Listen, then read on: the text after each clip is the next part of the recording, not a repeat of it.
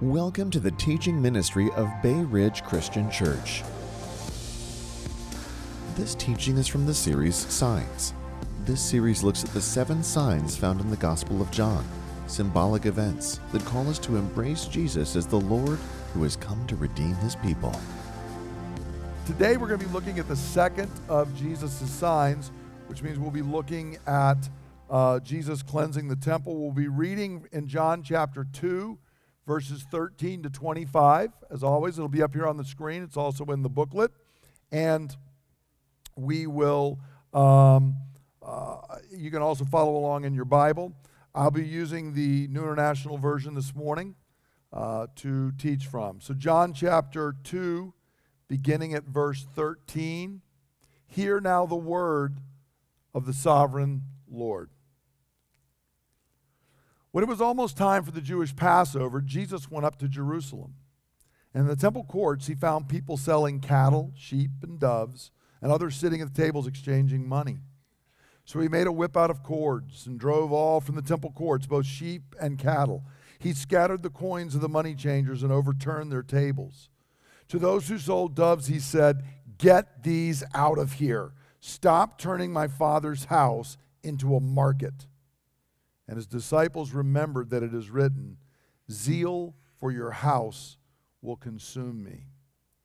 The Jews responded to him, "What sign can you show us to prove your authority to do all this?" And Jesus answered them, "Destroy this temple, and I will raise it again in 3 days." They replied, "It's taken 46 years to build this temple, and you are going to raise it in 3 days?" But the temple he had spoken of was his body. And after he was raised from the dead, his disciples recalled what he had said. Then they believed the scripture and the words that Jesus had spoken. Now while he was in Jerusalem at the Passover festival, many people saw the signs he was performing and believed in his name. But Jesus would not entrust himself to them, for he knew all people. He did not need any testimony about mankind, for he knew what was in each person. 5 years ago, Linda and I had the great privilege. We went and spent 15 days in Italy. It was the trip of a lifetime. We really loved it. And one of the things that was most moving was some of the incredible architecture that were in places like Rome and Florence, buildings that dated back a couple thousand years. And they were buildings, and it was also artwork, things that were meant to make the human spirit soar. They were meant to make you contemplate who God was and who we were. And they were just incredible sights.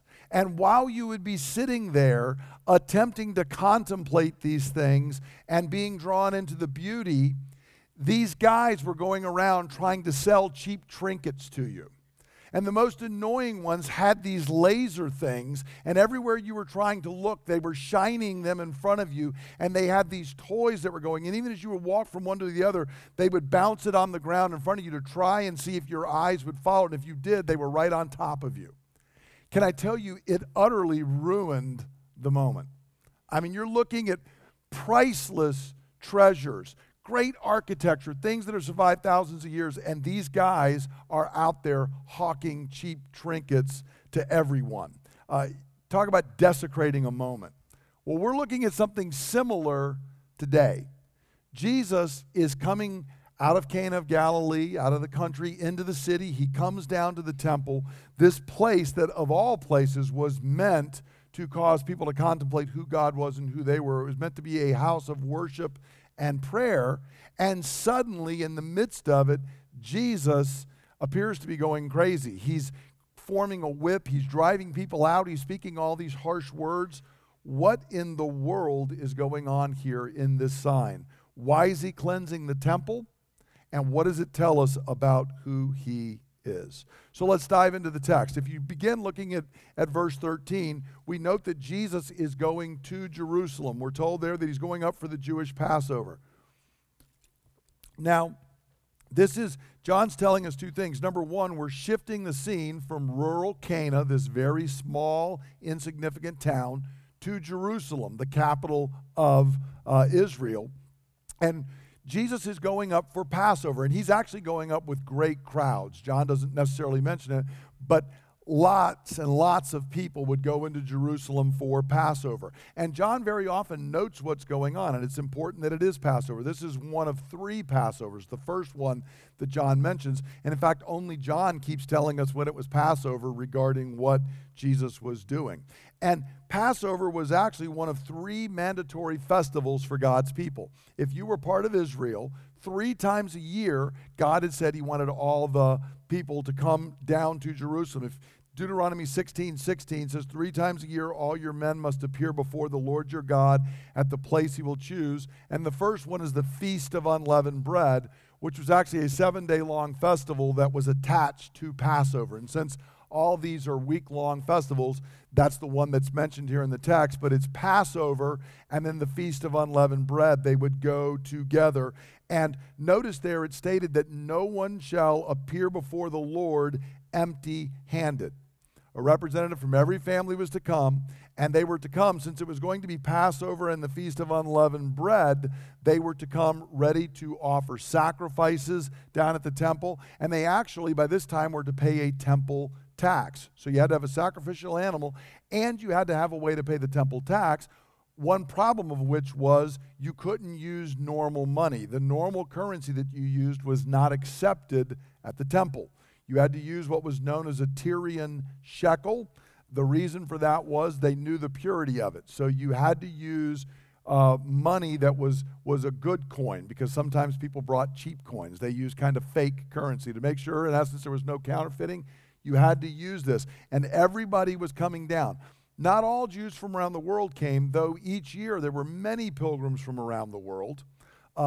However, there were also most of the people from up in Galilee where Jesus was. It was not that far a trip, so most of them came year after year after year up to Jerusalem. And so Jesus comes in here and he goes into the temple. And if you notice in verses 14 to 16 in our text, Jesus comes into the temple courts and he finds people selling cattle and sheep and doves. These are the sacrificial animals that were used. And others sitting at tables exchanging money. And the exchanging of money is because you're bringing in your normal currency and you've got to get the approved currency to pay the temple tax. And this is something that's been going on for a little period of time here. It's actually a recent change. But Jesus suddenly makes a whip out of cords, and it tells you he has to make it because you're not, they keep you from bringing such things into the temple. Nobody's allowed to bring weapons into the temple for good reason. But Jesus makes a whip, and he starts going after these people. Now, you have to understand, they believe they're there providing a service. And in a certain way they are. As you can imagine, if you had to walk 20 miles to get to the temple, you don't want to try and bring some doves with you for 20 miles or a sheep with you for 20 miles. And remember, when they get to the temple, they have to be a perfect animal for sacrifice. So you could bring your sheep the whole 20 miles and then have the priest say, yeah, this one's got a defect, it's no good, you can't use it.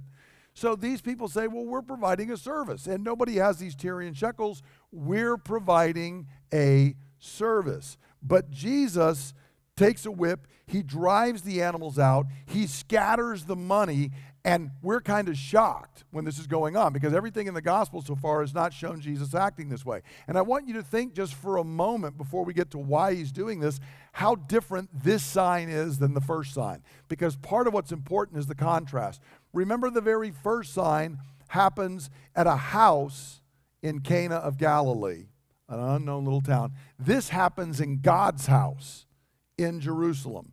In Cana, Jesus speaks words, and other people actually do the actions that bring the sign about. They're the ones that gather the water. They're the ones that dip it out and taste it and do all that. Here, Jesus does everything himself. In Cana of Galilee, how many people even knew that the sign had been done? Almost nobody, the servants and the disciples. Here, you can't be in the temple and not see what's going on. Jesus is causing a ruckus right there in the middle of everything that's going on.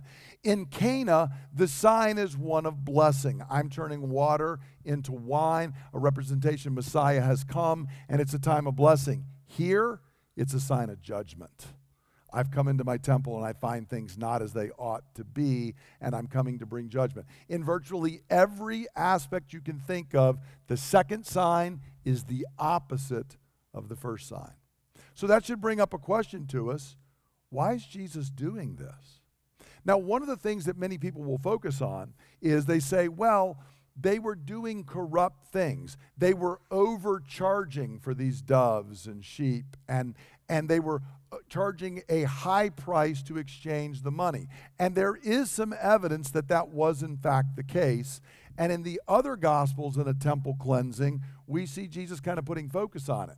But that's not what he focuses on here in John's Gospel.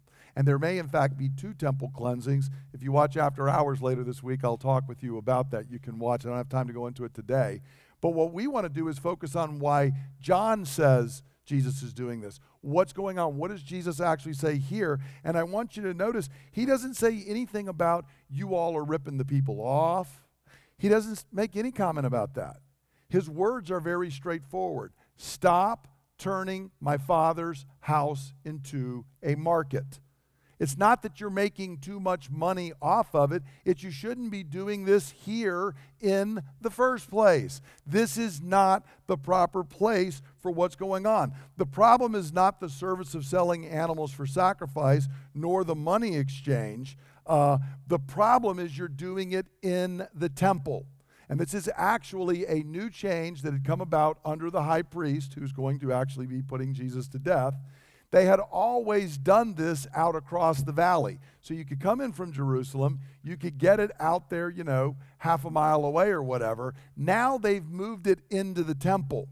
And they move it into the court of the Gentiles. In the temple, when you came in, there was a court of the Gentiles, and there was what was known as the court of the women. And then there was you start moving into the inner courts where people could worship. The guys could go in and worship, and then you get into the Holy of Holies, where only the priest could go into the holy place, and then only the high priest, the Holy of Holies. So out in this outer court, which is the only place the Gentiles are allowed. They've actually, in archaeology, they've dug up and found a sign that is written in Greek that tells you if you're a Gentile and you go beyond this, you're responsible for what's going to happen to you, which is death.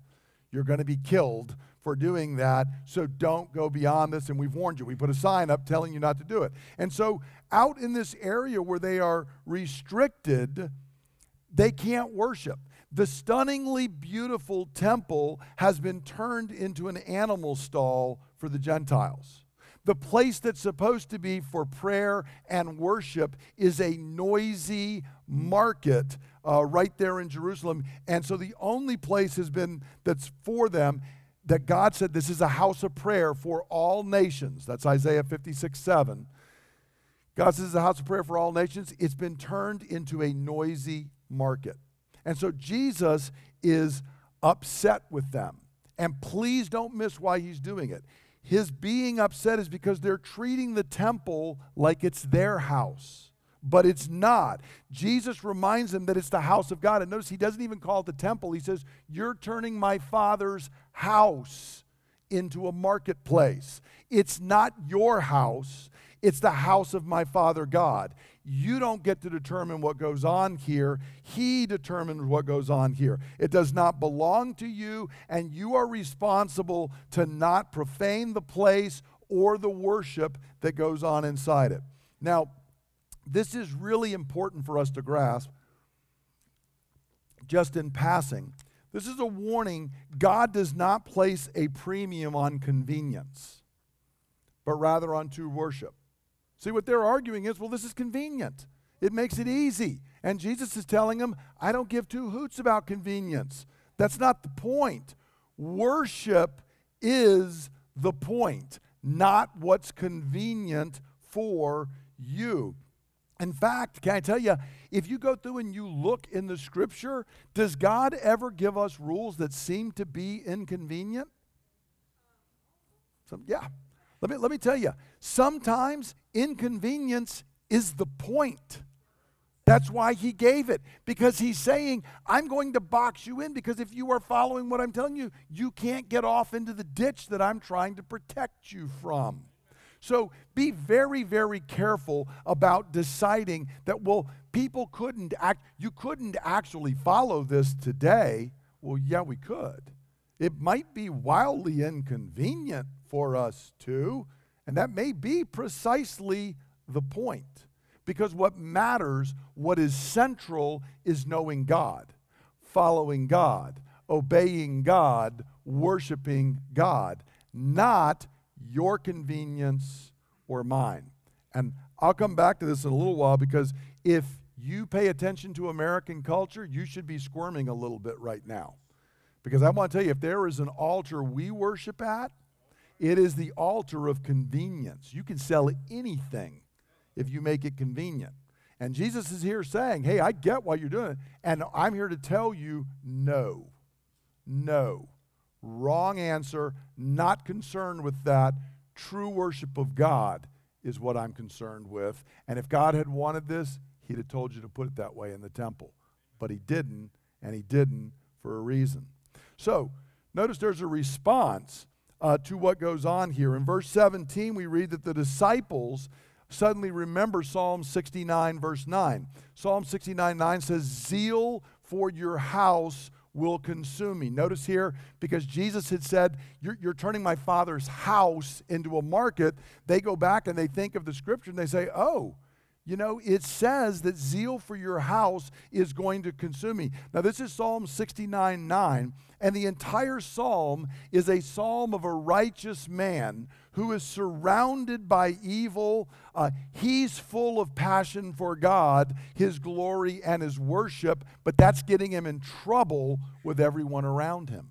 And so the disciples say, oh, this is a psalm that ultimately people had come up and said, this is about what Messiah is like. Messiah is zealous for God and his work, but he's going to be surrounded by evil doers. And it's also very prophetic, however, even more than probably the disciples understood at that moment, because notice what the text says is, zeal for your house will do what? Consume me. Well, there's two ways it consumes. Number one, he's consumed with the passion for it. But you remember I said last week, Jesus told Mary, you better be careful what you're wishing for, Mom, because when I start this, the clock starts. The end result of all this that's going on right here is they will consume Jesus. He will be put to death because he won't play the game according to their rules. And so zeal for the house is going to consume him. He's literally going to be consumed and die. And the disciples recognize this. But notice the Jewish leaders come in. Now what's interesting is, notice what they don't do. They don't argue, you're wrong, it's okay to sell the stuff here in the temple. They don't say anything about that, because probably they all know that what they're doing is not right. Okay? They've already got a bit of a guilty conscience. So notice they don't even say that. They just say, by what authority are you doing this? Because actually, as we're going to see in a few minutes, when Jesus does this, it's a claim to him being the Messiah. And they recognize that. And so they say, well, look, we need a sign to prove that you're the Messiah. Now, what's really, really funny is, the irony is, Jesus just gave them the sign that he's the Messiah. And they're saying, we want a sign for the sign, is what they're in essence telling him right here, okay? And so we're going to see Jesus doesn't play that game either, but that's what they're doing. They're saying, so you're claiming to be the Messiah. You think you've got the authority to come in here and just cleanse the temple. They don't argue that what he's saying is wrong, but they're saying, but we need some proof that you have this authority. And then Jesus, as he very often does in the Gospels, kind of swipes them aside and gets to the issue he wants to talk about. And so his answer is, okay, I'll give you a sign. Destroy this temple, and in 3 days, I'll raise it again. Now, it's kind of interesting. He actually changes the word for temple. The Greek has two words for temple. One kind of means the entire temple precincts. That's what was used earlier when Jesus came in.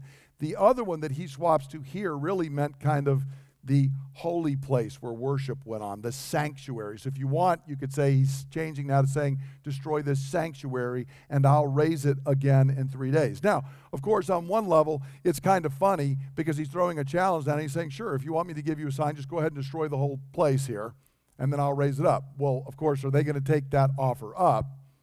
No, they're not going to begin to do that. But on another level, what Jesus is actually doing is, we know that the disciples tell us in verse 22, he's actually referring to the real temple, which is himself. And he's telling them, if you destroy this temple, meaning me, I will raise it up in 3 days. I can accomplish it. Now, once again, notice the irony. John's always writing at multiple levels here because the irony is that they are actually going to do that. They sit there and say, well, we're not going to destroy the temple. And what Jesus is saying is, oh, yes, you are. You are going to destroy the real temple. Zeal for the Father's house is going to consume me. You're going to consume me. You're going to destroy the temple. And I'm telling you now, and remember this, when you do it, I'm going to raise it up in 3 days.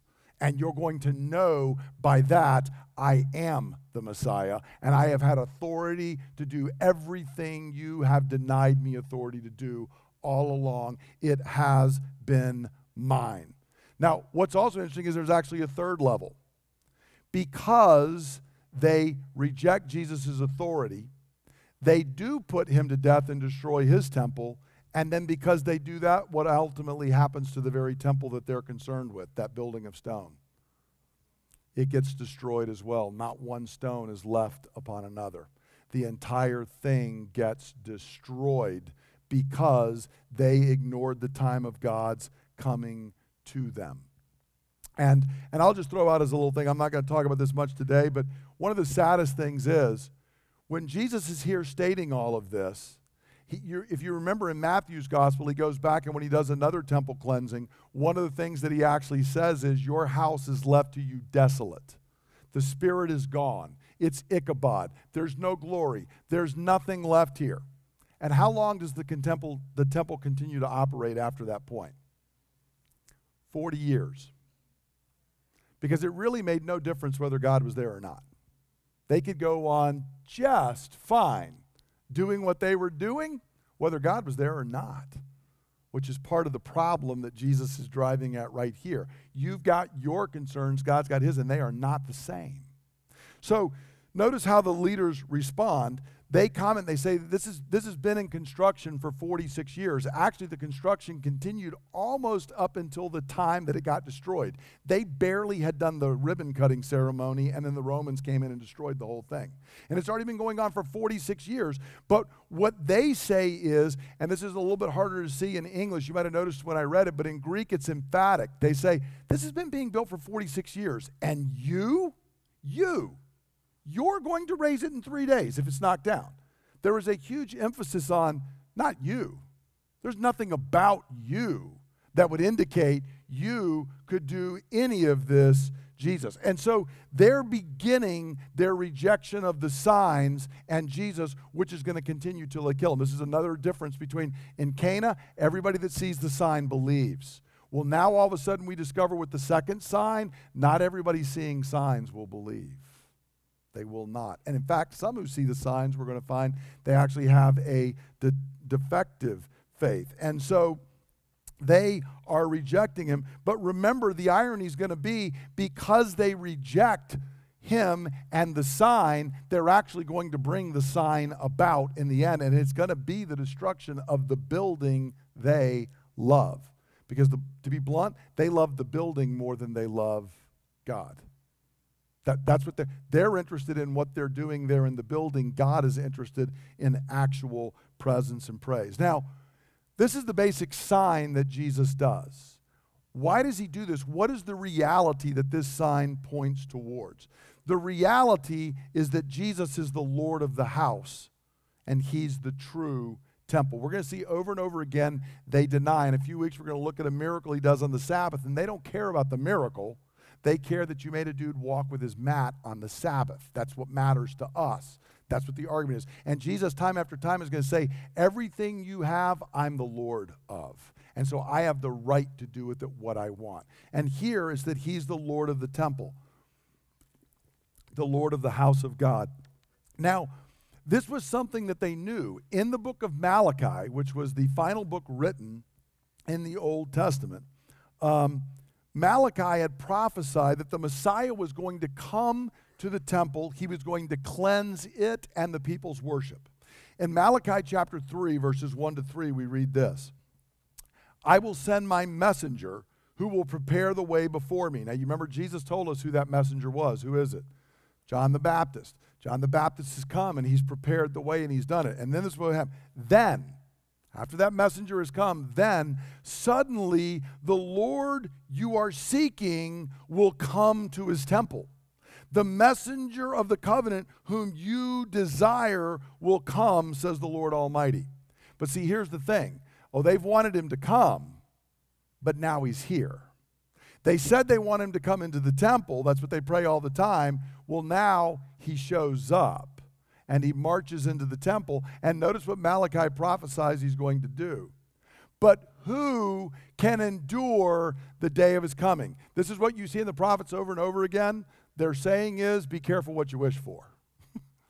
So they wanted him to come, and he says, but now who's going to endure it when he comes? For he will be like a refiner's fire or a launderer's soap. He will sit as a refiner and a purifier of silver. He will purify the Levites and refine them like gold and silver. Then the Lord will have men who will bring offerings in righteousness. So notice here what Malachi is saying is the Lord's going to come to his temple. They said they wanted it, now they have it, but he comes to purify. Notice all of those words for purification. Refiner's fire, launderer's soap, a refiner, a purifier. He will purify the Levites, refine them, okay? You don't have to have a doctorate in theology to pick out what's the point that's going to happen when Messiah shows up. You've wanted him, he's now here, but he's here to cleanse and purify. And notice in verse 3, the result of this is going to be he's going to have actual true worship. People are going to bring him offerings in righteousness. There will be true worship. And so when Jesus comes into the temple, and he comes in for the first time after he's begun his messianic ministry, and the very first thing he does is cleanse and purify the temple. He's putting up in a big, bold neon sign saying, I'm the Messiah. You've been seeking me. You've been saying you want to see me. Well, I am here. And as I told you, when I come to refine, I come to purify and do all this. And notice also this cleansing is going to allow the Gentiles to be brought into worship. Because see, here's the funny thing. They were desecrating the temple. They were doing all kinds of things that should not be done in the temple. But what they did not want really to happen was Gentiles to come in.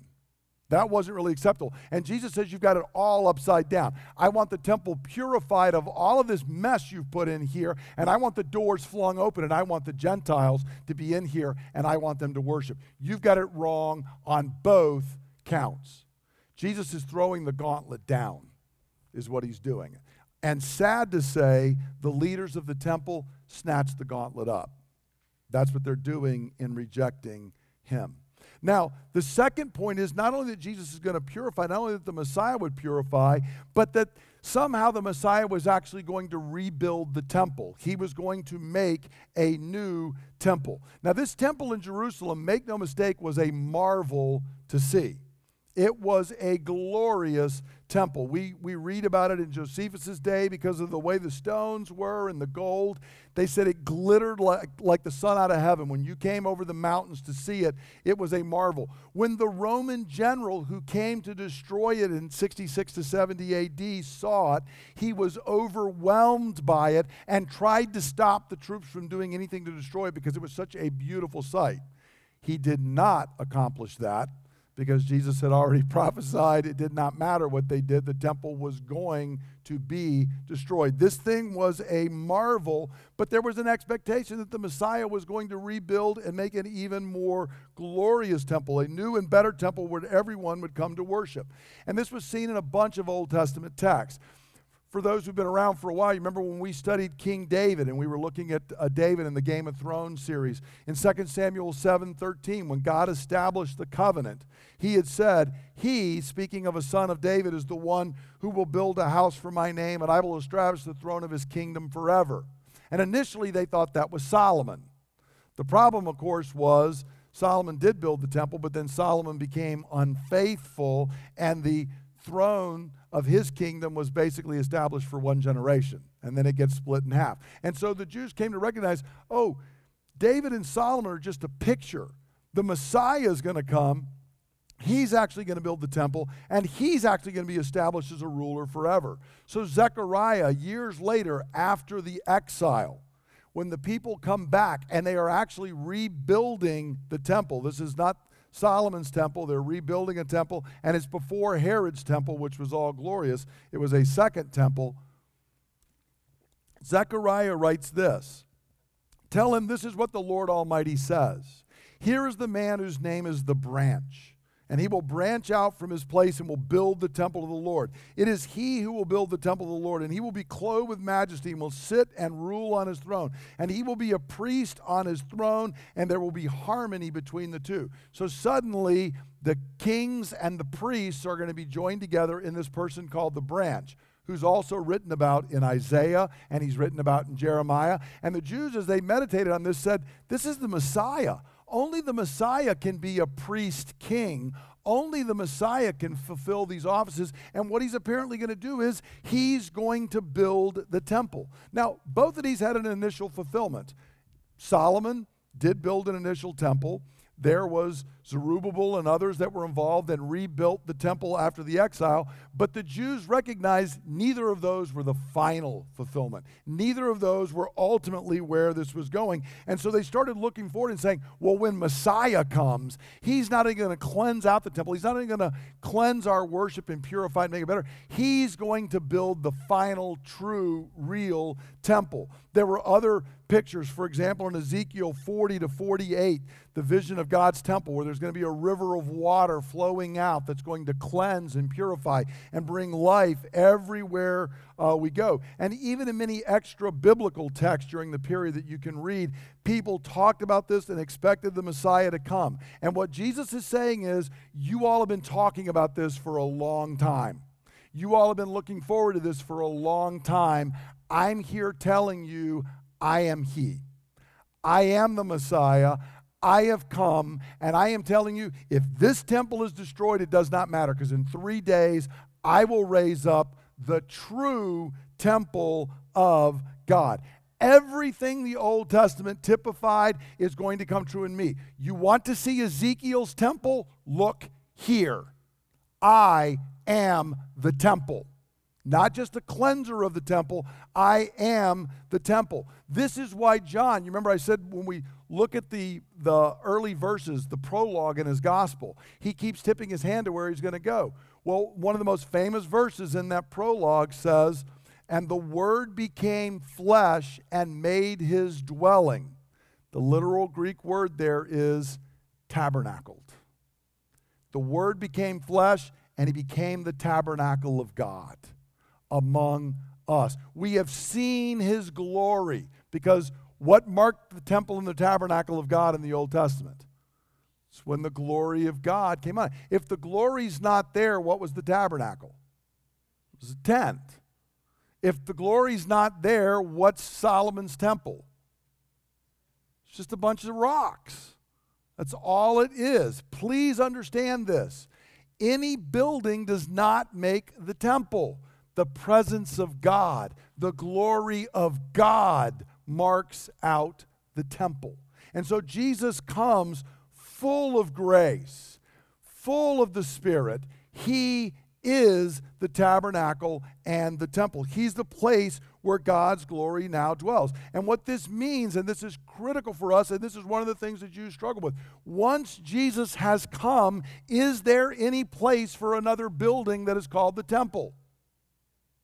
No. Please hear me. If we build another building in Jerusalem right now and mark it and say temple, what is it? A bunch of stones. That's all it is. There aren't two temples. There's one. And who is the temple? Jesus is the temple. Who is the place where God's glory dwells? Jesus. He is the fullness of the glory of God. The temple is the place where you gained access to God, to come in and worship. Who is the way and the truth and the life that provides the only access there is to God? Jesus. To think that there's going to be another temple is to say, well, somehow God's going to have a plan B. Friends, God doesn't do plan B.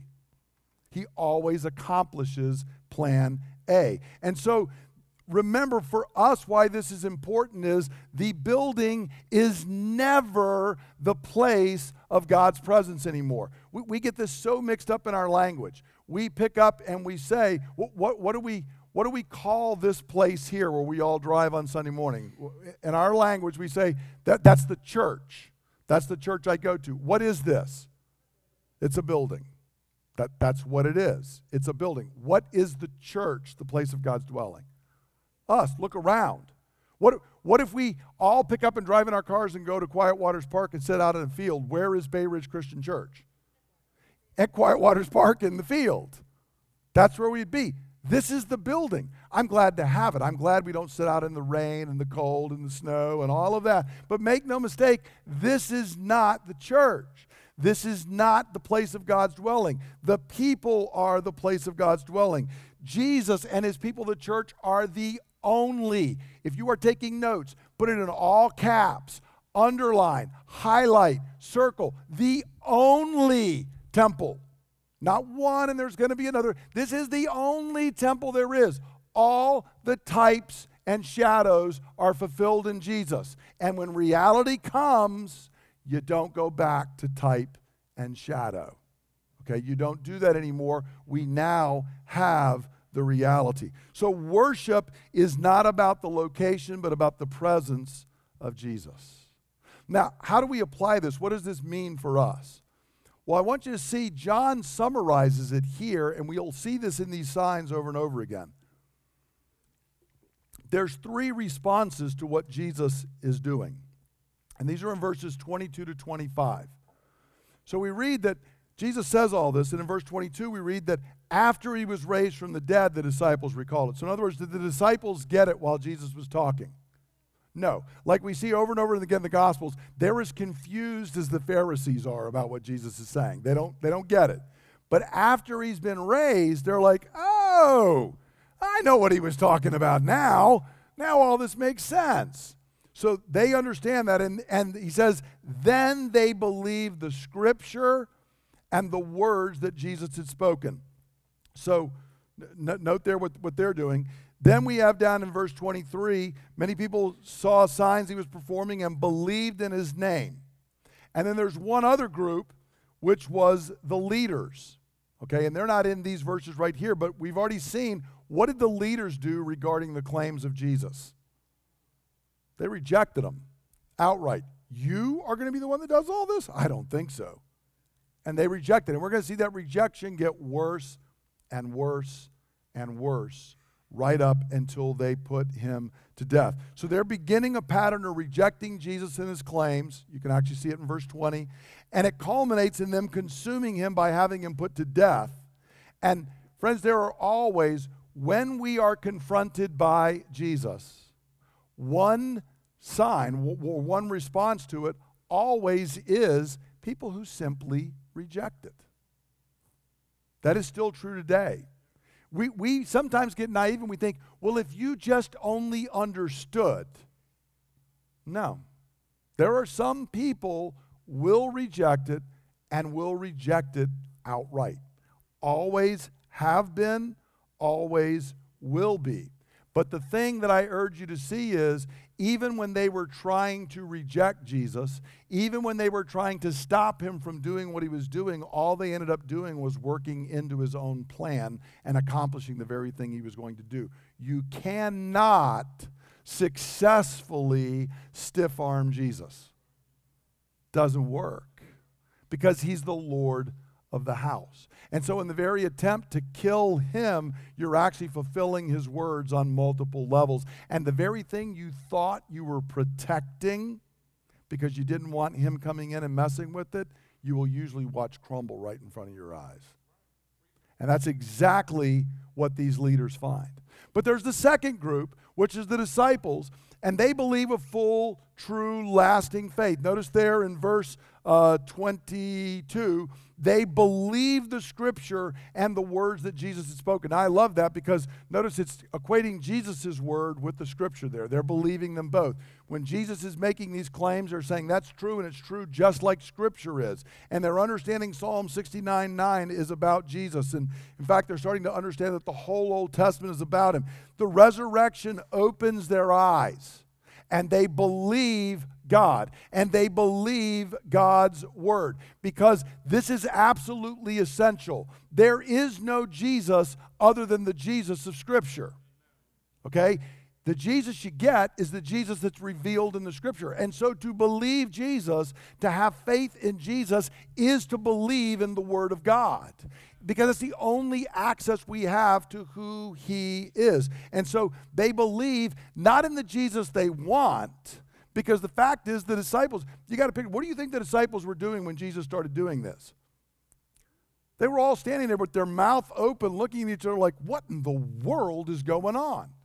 They're as confused as Mary was at the first sign. We're going to see time after time after time, they're as confused as everybody else. But here's the difference. They trust Him.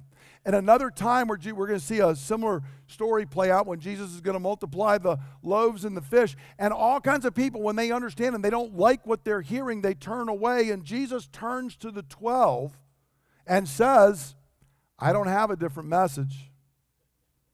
Are you going to go too? And Peter, and you got to hear Peter's voice, it's like, we really have no idea what you're doing right now. But we do know this. Where else could we go? There is nowhere else. You alone have got the words of life. Utterly confused right now, Jesus, about what you're saying and doing. This is not comfortable to me, but you're the Lord. So I bow and I do what I'm told. And that's what the disciples are doing here. See, and that leads to this true, full, lasting faith. They have knowledge, they have assent, but they have an active trust. They're going to cling to Him and say, this looks like it could get to be a wild ride, but we're hanging on. But see, there's the third group, and these are people who had a shallow, partial, temporal faith. Notice there in verse 23, it says, while He's in Jerusalem at the Passover festival, many people see the signs. It certainly includes this temple cleansing, and they believed in His name. Now, the reason I say it's a shallow, partial faith is verse 24, notice I've got highlighted, Jesus would not entrust Himself to them. This is hard in English. Those three words that are highlighted in yellow are the same word in Greek. The disciples had faith in Jesus. This other crowd had faith, but Jesus didn't have faith back in them.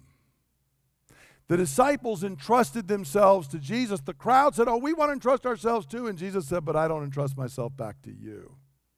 Because, John tells us, Jesus sees what's really going on in the heart. Something is wrong here. And now note, the very next verse is, now at night, a leader of the Jews named Nicodemus came to Jesus.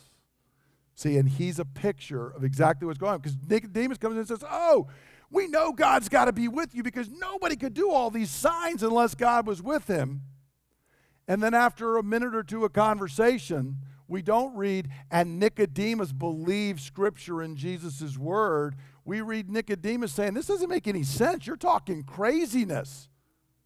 And then wandering off. Now, thankfully, he comes back later. But this crowd is in that place. Their faith is apparently not a full, real faith. They like Jesus until He says things they don't like.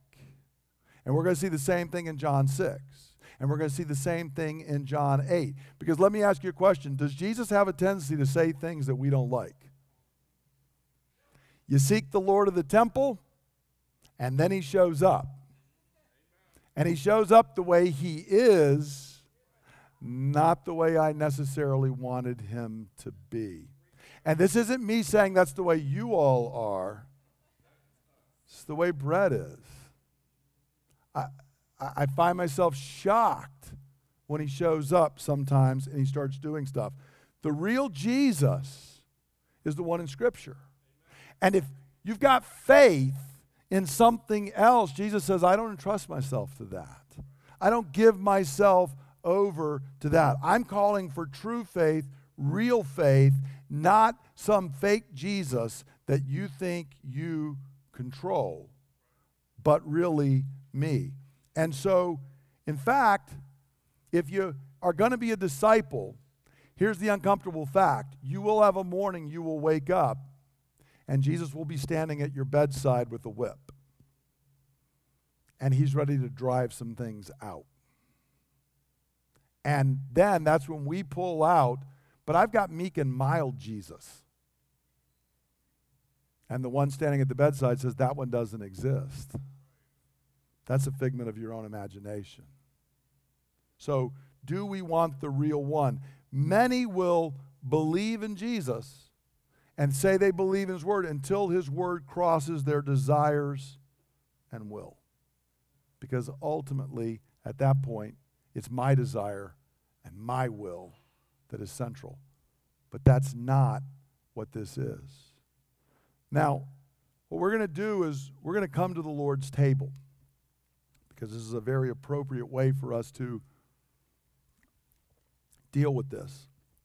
The Lord of the house is very gracious, and he spreads his table out for us. And at this table, we're reminded that his body was consumed for us. It was broken and shattered for us. And he invites you and me to this table.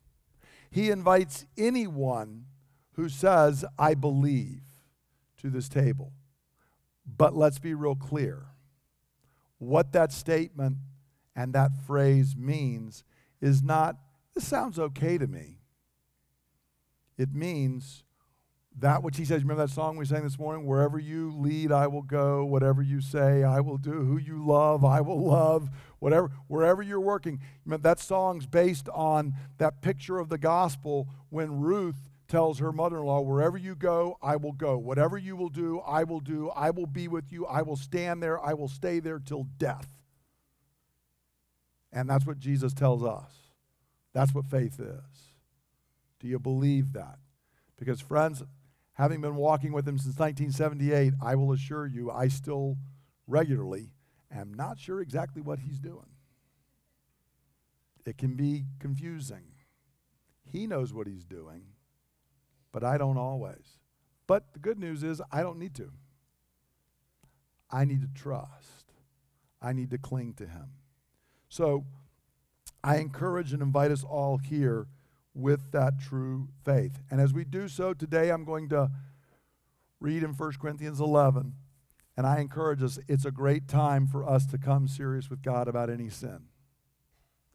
If you know Jesus has come in and there's areas he's wanting to drive out, this is the day we get serious and we do business with him and we say, yes, Lord, I want you to cleanse me out. I want you to make the temple clean. Where I've been claiming things because convenience or it was the easy path, that's not what I want. What I want is to be molded and shaped by your Spirit into your image. If you're here as a guest today, you don't have to be a member of our church to partake. You do need to be a believer in the Lord Jesus Christ. And let me be very, very clear. That means the Jesus of Scripture, who is not very popular right now in America. He says and does all kinds of things we don't like because his concern is not building the American dream. His concern is building the kingdom of God. If you believe in the true Jesus of Scripture, we encourage everyone here to eat. Confess your sins. Receive grace. Receive forgiveness. Because the good news is the disciples were just as messed up as everybody else there. And he was willing to be broken for them so they could be built into the temple. And he makes the same offer to us. So what I received from the Lord, I pass on to you, that the Lord Jesus on the night he was betrayed took bread. And when he'd given thanks, he broke it. He said, this is my body, which is broken for you. Do this in remembrance of me. And in the same way, after supper, he took the cup. And he said, this cup is the new covenant in my blood, which is poured out so that your sins may be forgiven. Drink from this, all of you, in remembrance of me. For as often as you eat this bread and you drink this cup, you proclaim the Lord's death until he comes. Therefore, whoever eats the bread or drinks the cup of the Lord in an unworthy manner is guilty of sinning against the body and the blood of the Lord. So for this reason, each of us ought to examine ourselves before we eat of the bread and drink of the cup. Father, I pray that by your Holy Spirit, you would be at work in each and every one of us. Lord, I pray if there's even any here who struggle right now and they think, Lord, I don't know if I can do this. I pray that, Father, you would show them it's not up to us.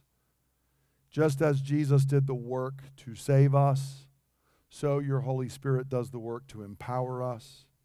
Lord, I pray that you would stir up in us that same sentiment that's there in Peter. Where else could we go? You alone have the words of life. Come, Holy Spirit, do this in Jesus' name, I pray. Amen. As you get the elements, please take them and hold on to them. We will take them together in a few moments. And as always, if you need gluten-free, if you just raise your hand, we will bring that to you. And take the moments to consider and ask the Lord to reveal areas that he wants to cleanse and purify in your heart and life. Gracious Father, your desire has always been to dwell with your people. You dwelt with Israel in the tabernacle and the temple, the only real temple of God in the earth at that time. But these were only a shadow of the true temple, our glorious Lord Jesus Christ. As the Messiah, he cleansed the old temple, for zeal for your house consumed him. And he is now the only access to you, the way, the truth, the life. Father, as his body was broken to provide access to your presence, so we have broken this bread, and so we eat it in faith that he is the true Messiah, the only begotten Son of God, the very fullness of your presence and glory. Take and eat. Lord, in the temple many lambs were sacrificed, offered to cover our sins. But the blood of animals could never remove sin. They were only a shadow of the true Lamb of God who comes to take away the sin of the world. So when you came in the fullness of time, you were slain as the Lamb of God, and your blood has completely saved us from our sins, bearing the penalty, washing away the stain, and removing the guilt. As your blood was poured out for us and for our salvation, so we have poured out this cup, and so we drink it in faith that you are the one, the only Lamb of God. Take and drink. Let's stand together for the concluding prayer, and as I'm praying this, I encourage you, pray and ask the Holy Spirit to come and fall fresh upon you. Holy Spirit of God, you are the one who dwelled in the temple of old, who anointed our Lord Jesus, and who now dwells in us. We cry out to you to form a true, full, and lasting faith in us. We do not want to simply intellectually believe. We want to actively trust with our whole being. We do not want to domesticate Jesus, making him in our own image, and then ignoring him when he does not follow our desires. We want to be obedient disciples, receiving him daily as our Lord, embracing him even when he overturns our desires and drives sin from our lives. Spirit of the living God, fall fresh on us. Fill us. Mold us. Transform our desires until they are in line with your word and your will. Come, Lord, into your temple. We ask this in Jesus' name. And God's people say, amen.